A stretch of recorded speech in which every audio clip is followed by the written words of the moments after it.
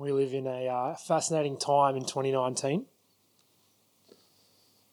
I was having coffee with Paulie Sheaves this week, and he was telling me about Voyager 2. And Voyager 2 is a space probe that was launched in 1977, I think the year of Paul's birth.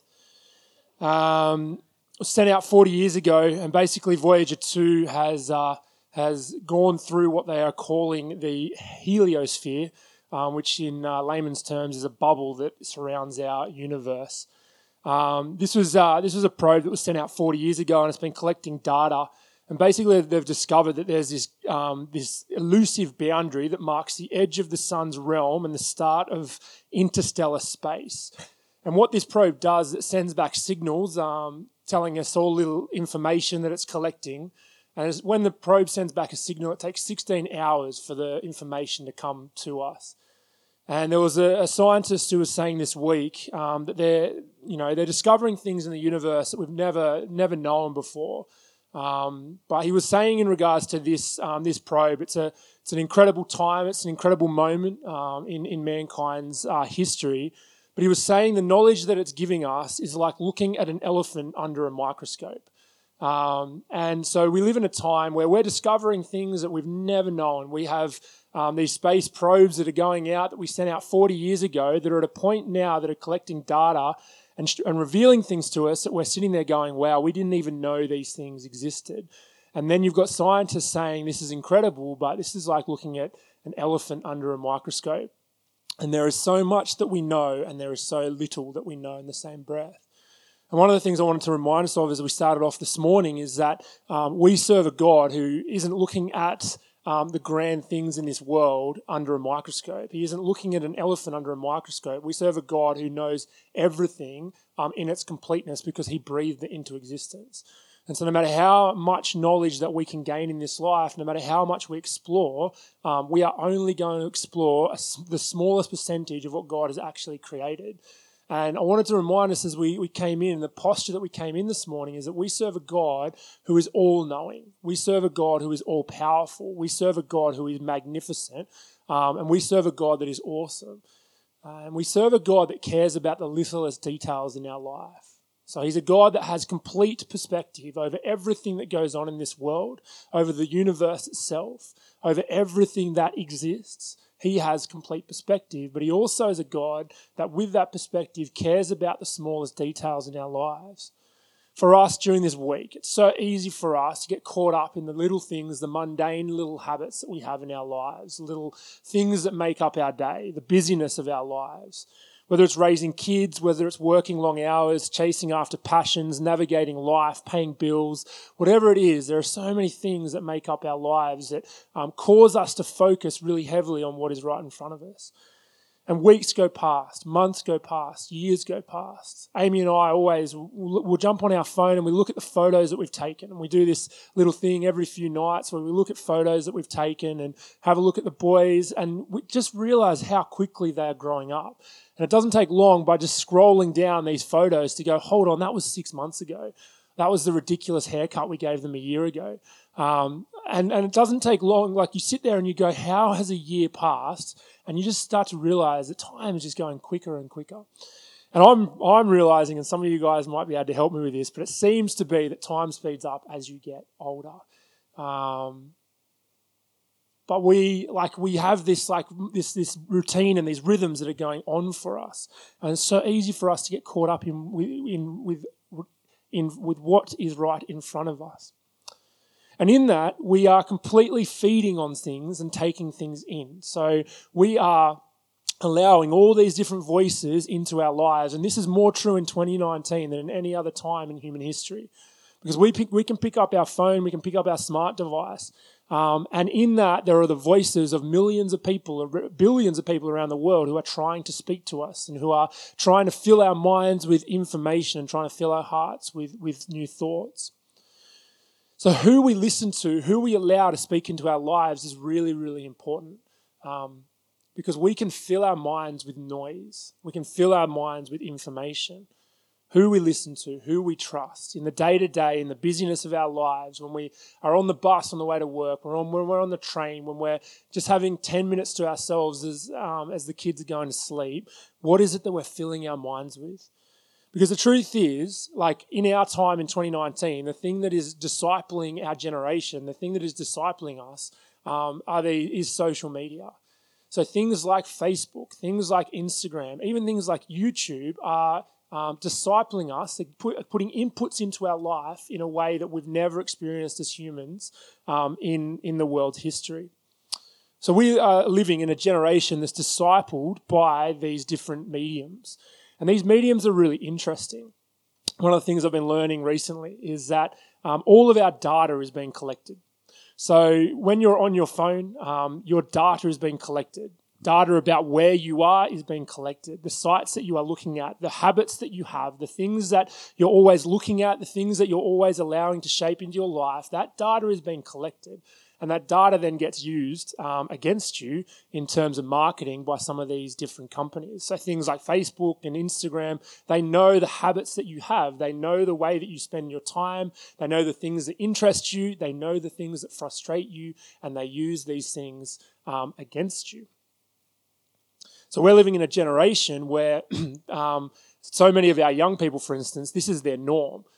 This was not my norm as a teenager growing up with these things, but for the kids that are growing up now, this is the norm. This is all that they have experienced in this life. And they are being raised, they're being discipled by these things. Now, things like Instagram, YouTube, Facebook, they have algorithms. And I just find this stuff fascinating.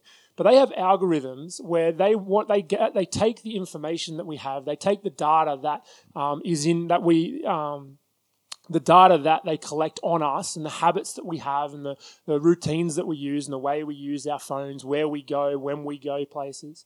And they use this stuff to increase our usage of their programs. So for instance, YouTube, the recommended videos on YouTube. So when you watch a video on YouTube, there'll be a video that comes up next to it saying this is recommended for you. 70% of YouTube views come from recommended videos, right? Now, YouTube has this algorithm where what they want you to do is they want you to be frustrated or angry with the things that you watch, because when we're frustrated or angry, we're actually more interested and we actually engage more with what is in front of us. Facebook uses the same thing. And so we have this... we have these mediums that we think are really innocent. We think they're just these things that we jump on. But behind the scenes, there is these algorithms that are trying to get us addicted to these things. And there are these algorithms that are trying to get us to engage with their mediums, trying to get us frustrated with what we're watching and what our input is. Because if we are frustrated with some of the things that we are watching, say a debate that comes up, we actually end up engaging with it more. There are these algorithms to the things that is discipling our generation that are just so damaging and so damaging to the generation that we are growing up in. So this is what is normal for us. You talk to any young person at the moment and Instagram will be, a big thing for them, Snapchat, these different things. And these things have behind them these foundations that are not helpful and not edifying for us. So we live in a really fascinating time in 2019, a really fascinating time. So the questions of who we are being discipled by, who are we allowing to speak into our lives on a daily basis in the mundane, in the small little moments of our lives, is massive, is huge. And it will shape the course that we go. It will shape the paths that we walk down. And so that's why I love that we're looking at the moment at ancient wisdom. The scriptures are full of stories. They're full of passages. They're full of examples of people who have lived and walked faithfully with God. But some of these stories are thousands of years old. This morning we're going to look at the book of Daniel and the character of Daniel. And Daniel is over 2,500. The story of Daniel is over 2,500 years old. So although we live in this time in 2019 where we are exploring places that we've never explored, we are experienced in cultures that we have never experienced as mankind. One of the things that stands true is God's word. It speaks true, it speaks powerfully, regardless of how we move forward with things like technology. And so I've been really encouraged by looking at Daniel over this last few weeks and just soaking in the book of Daniel. Because Daniel was a man that, when we think about Daniel, we think about some of the massive stories. And we're going to look at some of them this morning. They're stories that when we're sitting around the dinner table with our kids or with our grandkids, some of the stories from Daniel are the ones that we want to bring out. We read Daniel and the Lion's Den with our boys a few weeks ago, and they were just fascinated by this story. So it's got these huge moments, these huge stories in the book itself. But the thing that stands out to me as we start this journey in the book of Daniel today is just the faithfulness of Daniel, the faithfulness of this man. He was a man who desired to spend time with his father. He was a man that cared so much more about the voice of God than the voice of man, regardless of who those men were and the positions that they had. Daniel was a man who led a life of passion, integrity, and faithfulness, and he was a man that didn't compromise. And in doing so, God blesses him incredibly. We're doing this story on God using imperfect people for his kingdom. So I just want to pray into this as we start, and then we're going to go through the journey of Daniel. So, Father, we want to come before you as your people and as your family. And, Father, we know we live in a really interesting time. We know we live in an interesting culture. We know we live in a culture that is confused, that is isolated, that's lonely. We live in a time and a culture that is crying out for truth, crying out for a relationship. And Father, we want to thank you that we come together as a family this morning and we are known by you. We want to thank you that you have covered us with your grace, that you've taken us from our old life to the new, and that you've poured your Spirit within us. Father, I want to thank you that your words are faithful. I want to thank you that your words give us pictures of hope. I want to thank you that you are the author of life. And so, Father, I want to pray that you'd open our hearts and our minds this morning as we look at this character of Daniel. Father, I pray that we would learn from him, that we'd be encouraged by him, and that he would shape some of the ways that we live, some of the choices that we make, and some of the postures that we take. Father, we thank you that you're good. We thank you that you love us. In your name, amen. This morning, what we're going to do, we're going to look at some highlights from the book of Daniel. So if you've got your Bible, open up to the book of Daniel. But basically, at the start of Daniel, we read that Nebuchadnezzar, the king of Babylon, came to Jerusalem and besieged it. And he did that in 605 BC. Now, Nebuchadnezzar in the book of Jeremiah is described as the destroyer of nations. This is an incredibly powerful king who had incredible resources and who took so much land and so many nations under his wing. One of the things that Nebuchadnezzar did, and it's been used by dictators, it's been used by warlords all throughout history, is what they would do what Nebuchadnezzar did and what so many people have done in his position throughout human history, is that when they took over a nation, what they would do is they would take the best of the best from that nation. And so in chapter 1, verse 3 to 5, we read that Nebuchadnezzar takes the best of the Israelites as they came and took over Jerusalem.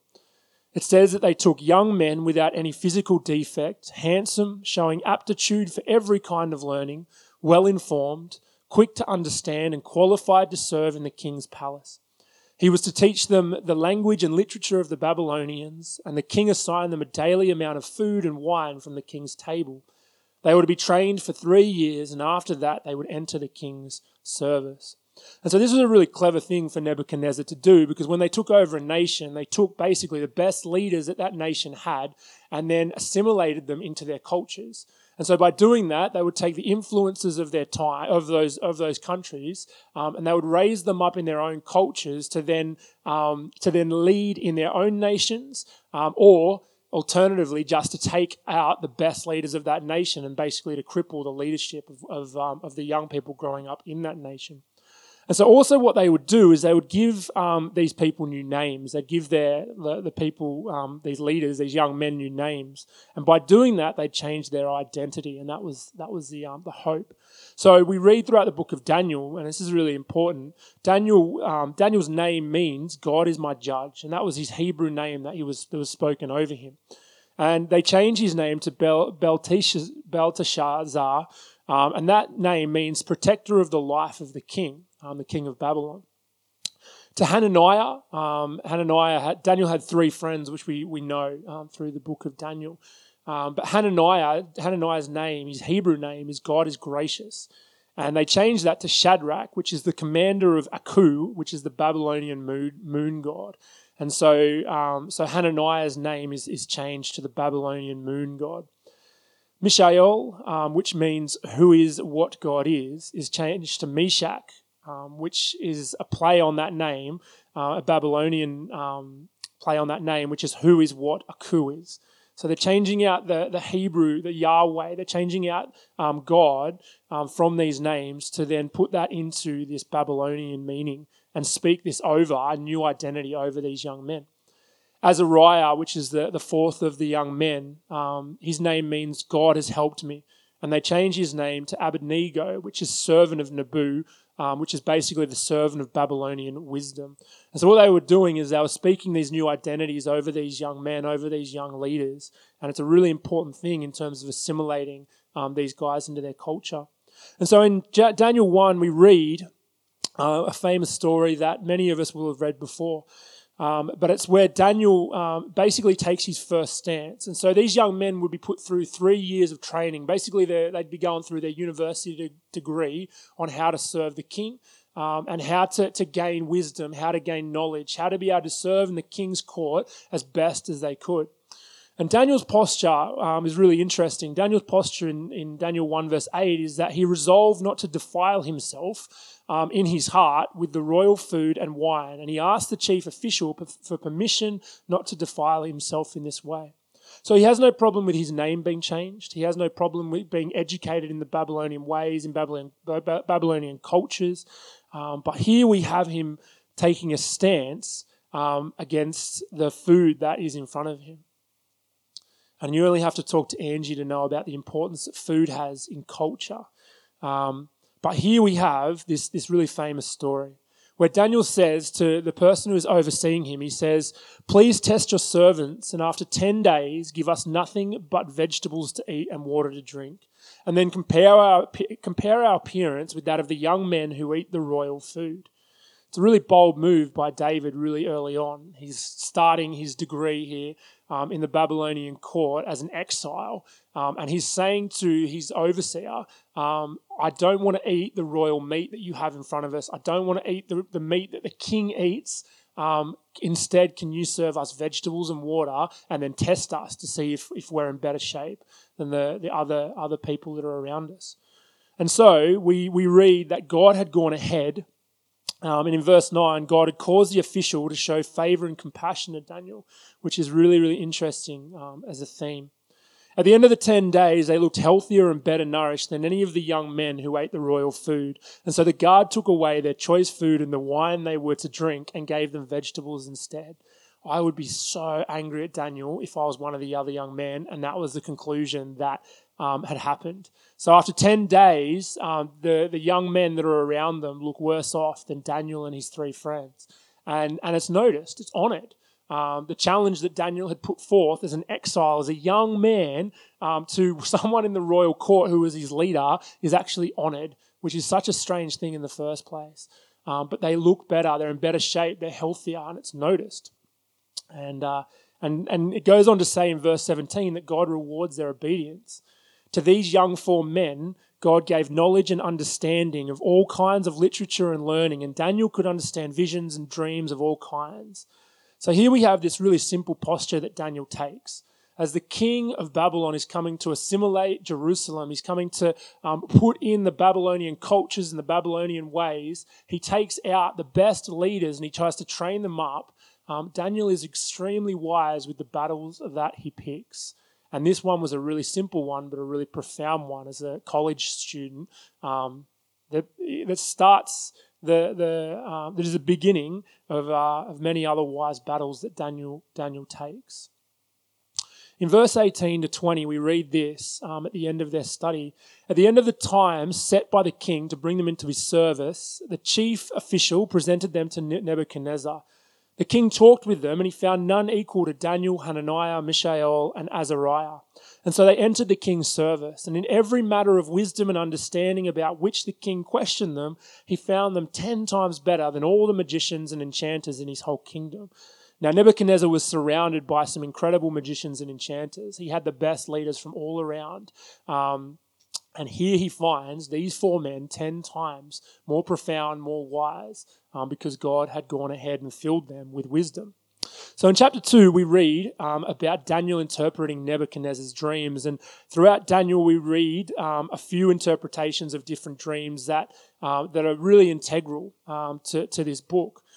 Basically, in the cultures, in the ancient Near East, kings were believed to receive messages from the gods. So they had a special position where if you were a king in the ancient Near East, you would receive these visions, you would receive these dreams, and it was known that you would receive them. You were expecting them as a king, and so when they came, they were really, really important. So here we have this story in chapter 2 where the king has a dream. Nebuchadnezzar brings all these enchanters in, he brings all these magicians in to interpret this dream.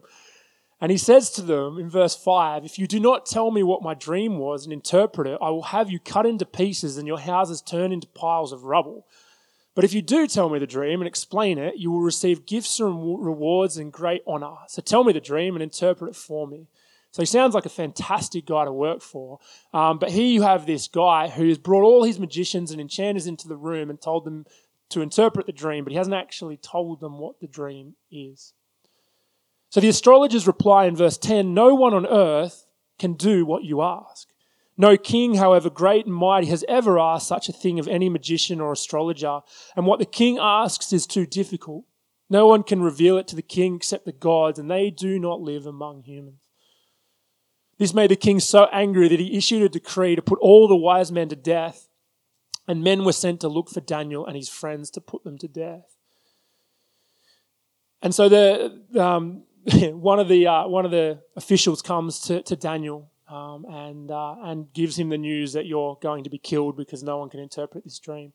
And the story goes on that Daniel says, "Give me a night, and I'll interpret the dream the next day." And so the official says, "You can have the night."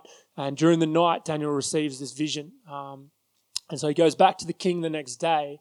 And he gives the king the vision of the dream that the king had dreamed, and he interprets it for him. And you have this incredible moment where all the magicians, all the astrologers couldn't do this, but Daniel was able to do it, and God had filled his mind with the dream that the king had. And the king then says to Daniel, "Surely your God is the God of gods and the Lord of lords, the Lord of kings and the revealer of mysteries. For you were able to reveal this mystery." And then the king placed Daniel in a high position and lavished many gifts on him. He made him a ruler over the entire province of Babylon and placed him in charge of all its wise men. Moreover, at Daniel's request, the king appointed Shadrach, Meshach, and Abednego chief ministers over the province of Babylon, while Daniel himself remained in the royal court. We're talking about an exile. We're talking about a young man who was an exile, and now he is overseeing a ruler of the entire province of Babylon in a short amount of time. Last week, Ken preached an outstanding sermon. If you haven't listened to it, if you weren't here last week, then jump on the podcast. And I really encourage you to download that because it's a really, really good sermon on the book of Esther. But one of the lines that is in the book of Esther that Ken brings out is "for such a time as this." And this line is so true for Daniel as well. Daniel was a man that was positioned. God positioned him beautifully in the king's service. And Daniel honors the king over and over and over again. But there are key times where Daniel uses wisdom to stand against what is going on, or to posture himself in a way that shows who the God of gods is and the King of kings is. And he wins the king's favor in that, and God blesses him during that process. For such a time as this is very much the theme of Daniel. In Daniel 3, we go on to the image of gold, and I absolutely love this story. One of my favorite stories. So Nebuchadnezzar was a proud king. He was a narcissist. He wanted everyone to know of his glory, and in his heart, he wanted to be worshipped as a god. This is a man that was incredibly powerful. And so he goes on and he builds a statue that's 27 meters high. Me and Craig got out the laser measure this week, and we had a look. So the roof is exactly 10 meters high. So this is 2,500 years ago. He builds a statue that's nearly 3 times the size of the roof there, and he builds it out of gold because why not? That's what you've got. So he's got this basically 30-meter structure, and the law that he gives is that when the harps play, when the music plays, everyone will come and they will bow to the statue wherever you are. And so when the music plays, you will bow to the statue of Nebuchadnezzar, and you will worship him as your God. So everyone is ordered to do this. And in chapter 3, verse 12, we read there are some. They get dobbed in. There are 3 men in this story as the key people in this story, and that's Shadrach, Meshach, and Abednego. In this story, we have Daniel, who he's off doing his ministerial duties. He's not in the kingdom at this time, and so you have this verse in chapter 3, verse 12, where Shadrach, Meshach, and Abednego are dobbed in. So they're told to worship the statue, and in chapter 3, verse 12, we read, "There are some Jews whom you have set over the affairs of the province of Babylon, Shadrach, Meshach, and Abednego, and they pay no attention to you. Your Majesty, they neither serve your gods nor they worship the image of gold that you have set up." Now, one of the things I love is that Daniel isn't actually in this story. One of the things I've learned about great leaders is you know the quality of the leader when they are not actually there with their people. And so here you have this moment where Daniel is with he's raised with his 3 friends. They go basically to uni together. They're good friends. They're in service together. But Daniel is the leader of the 4 of them. And here you have this moment where Daniel is not with these 3 men, and they have this test basically before them, where they have to work out, are they going to bow to the statue that is in front of them, where all of the thousands of people, powerful people who are around them are going to bow? Are they going to bow to the statue that is in front of them, or are they going to take a stand? A really public stand. And when the music goes on and everyone around them gets to their knees, these 3 young men stay standing at their feet, and they deliberately posture themselves against the king and the law that had been given. So his 3 understudies make a really big decision.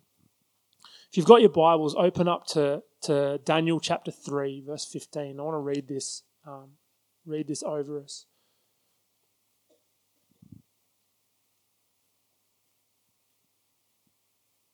The 3 men get called before the king.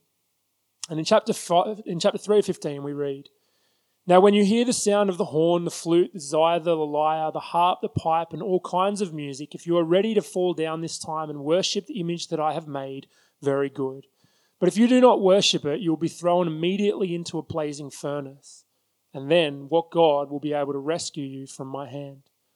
Shadrach, Meshach, and Abednego replied to him, "King Nebuchadnezzar, we do not need to defend ourselves before you in this matter. If we are thrown into the blazing furnace, the God we serve is able to deliver us from it, and he will deliver us from your majesty's hand. But even if he does not, we want you to know, your majesty, that we will not serve your gods or worship the image of gold that you have set up." And then Nebuchadnezzar was furious with Shadrach, Meshach, and Abednego, and his attitude towards them changed. He ordered the furnace to be heated 7 times hotter than usual, and commanded some of the strongest soldiers in his army to tie up Shadrach, Meshach, and Abednego and throw them into the blazing furnace. So these men, wearing their robes and trousers and turbans and other clothes, were bound and thrown into the blazing furnace. The king's command was so urgent and the furnace so hot that the flames of the fire killed the soldiers who took up the 3 men. These 3 men, firmly tied, fell into the blazing furnace. And then King Nebuchadnezzar leaped to his feet in amazement and asked his advisors, "Weren't there 3 men that we tied up and threw into the fire?" They replied, "Certainly, your majesty." And he said, "Look, I see 4 men walking around in the fire, unbound and unharmed, and the 4th looks like a son of the gods." Nebuchadnezzar then approached the opening of the blazing furnace and shouted, "Shadrach, Meshach, and Abednego, servants of the Most High God, come out and come here."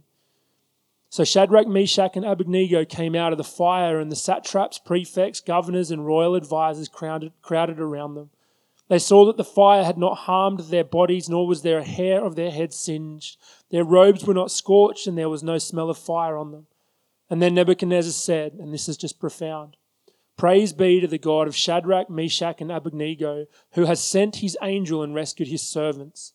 They trusted in him and defied the king's command and were willing to give up their lives rather than serve or worship any god except their own."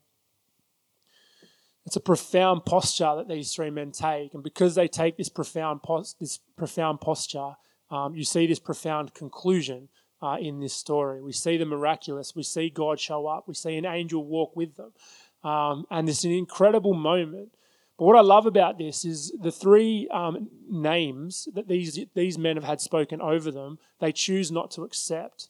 So the three names that Hananiah, Mishael, and Azariah had spoken over them were ones of the Babylonian gods. But instead of walking in those names, they walk in the names that are true to what has already been spoken over them, to their actual identity instead of being assimilated. So the three meanings of the names that these men carried was that God is gracious, who is what God is, and God has helped me. And they're the three themes that are in this story. These are the new names that they have been given, the kingdom-orientated names. These are the vision, the God's vision over their lives instead of an earthly vision. And so what ends up happening is they walk in the vision that God has spoken over their lives. They're true to it. They're faithful to it. And then these three men are promoted. The final story that I want to look at is the most famous of all of the stories in Daniel. And we read that Daniel had received so much favor from the kings that he had served. His wisdom had set him apart. All of the leaders that were around them were jealous of Daniel and the three other men. And because of Daniel's great wisdom, because of the insight that he carried, because he carried the Spirit of God with him, the king planned to set him in charge of the whole kingdom. So we can't forget, this is a man that was an exile. This is a man that Jerusalem had been taken over. And he was an exile that was about to be put in charge of all of Babylon. And this enraged the other leaders, the other ministers, and they went about trying to find fault in him, but the scriptures say that they couldn't. It goes on to say that their assessment of him was that he was trustworthy and neither corrupt nor negligent. And they go on to say, we will never find any fault in him unless it has to do with the law of his God. So they tricked the king into signing a decree that stated that no one could pray to anyone but the king. They trick the king knowing that the king is a narcissist. They trick him knowing that he wants to be worshipped. And they want to find fault in Daniel. They want to find a reason to get Daniel killed. And this is, I think, the most profound verse in all of the book of Daniel. It says, when Daniel learned that the decree had been published, he went home to his upstairs room where the windows opened towards Jerusalem. 3 times a day he got down on his knees and prayed, giving thanks to God, just as he had done before. So as soon as he hears this news, he goes home and he prays. And the line that I love, the line that stuck out with me over the last few weeks, is this line at the end, just as he had done before. So throughout the book of Daniel, we read about Daniel's insights and his wisdom. We read about his character. We read that he was a man that was set apart. We read of the miracles that he was a part of. We're about to read about him in the lion's den.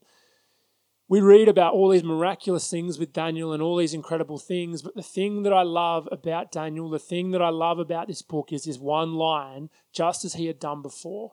He went up and prayed to God. He went and spent time with God. He went and spent time 3 times a day with his Father, just as he had done before. This was his rhythm. This was his routine. This was the way that he was spending time with his Father. This was the way that he was getting inputs into his life in regards to his relationship with the King of Kings and the Lord of Lords. This was the routine that he had. And because of the relationship that he had with Yahweh, because of the relationship that he had with his Father, he walked in step with the Spirit. He walked in step with his Father. And he was filled with insight. He was filled with wisdom. He knew the heart of the Father. We read in David that David was a man after God's own heart. As I was reading Daniel this week, I was reminded of that spoken over David, and I really think that should be spoken over Daniel as well, because he's a man that is after God's own heart. And the thing that he carries is this faithfulness and this steadfastness to outwork the things of the kingdom in a scenario, in a setting, in an environment that was incredibly difficult to do so. He was a man whose character couldn't be faulted. His work ethic couldn't be faulted. His insight and his wisdom couldn't be faulted.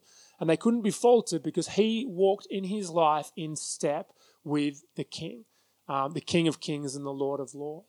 And so this verse is my favorite verse. I love this more than the actual miracles themselves, because this is the verse that shows the way in which he had a relationship with God and God had a relationship with him throughout the entirety of his life. He spent time with his Father. So the story goes on, and it says that the king basically apologetically puts Daniel in the den with lions. The king knows he's been tricked, but he has signed this decree, and he can't go against the decree that he signed. And so he puts Daniel in the lion's den. And in Daniel 6, verse 16, the king says to Daniel, who he's very fond of, "May your God, whom you serve, continually rescue you." And then we read that the den is shut, and Daniel spends a night with the lions. And I love the idea. I've thought about this a lot as I told this story to the boys over and over.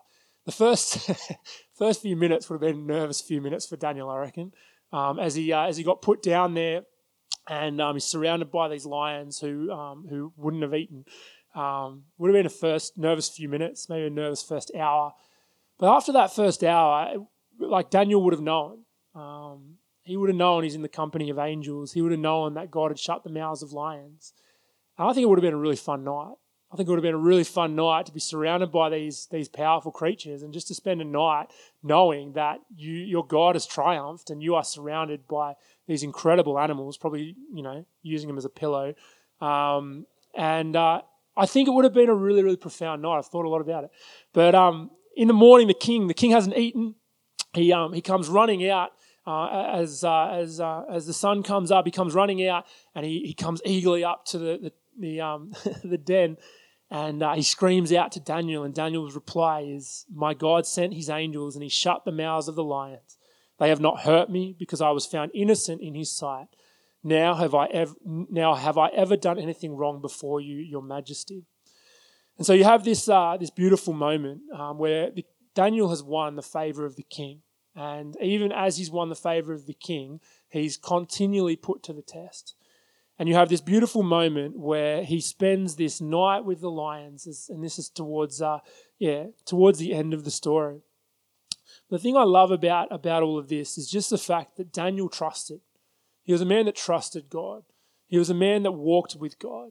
He was a man that was filled with insight, was filled with wisdom, but he walked with God, and he trusted God above the opinions of people. He trusted God above the opinions of kings. And so one of the things to remind us of, we are filled with so many voices in our lives, so many voices that are trying to scream out for our attention. Our young people, your kids, your grandkids, are filled with so many voices that are trying to fill their attentions. And those voices do not have the vision that God has for them. Those voices do not have the intent that God has for them. Those voices do not have the vision of love and grace and mercy that God has for us. And so I want to remind us and encourage us, the posture that Daniel took was one of relationship with his Father. He spent time with his Father, and he walked faithfully with God, and God walked faithfully and beautifully with him.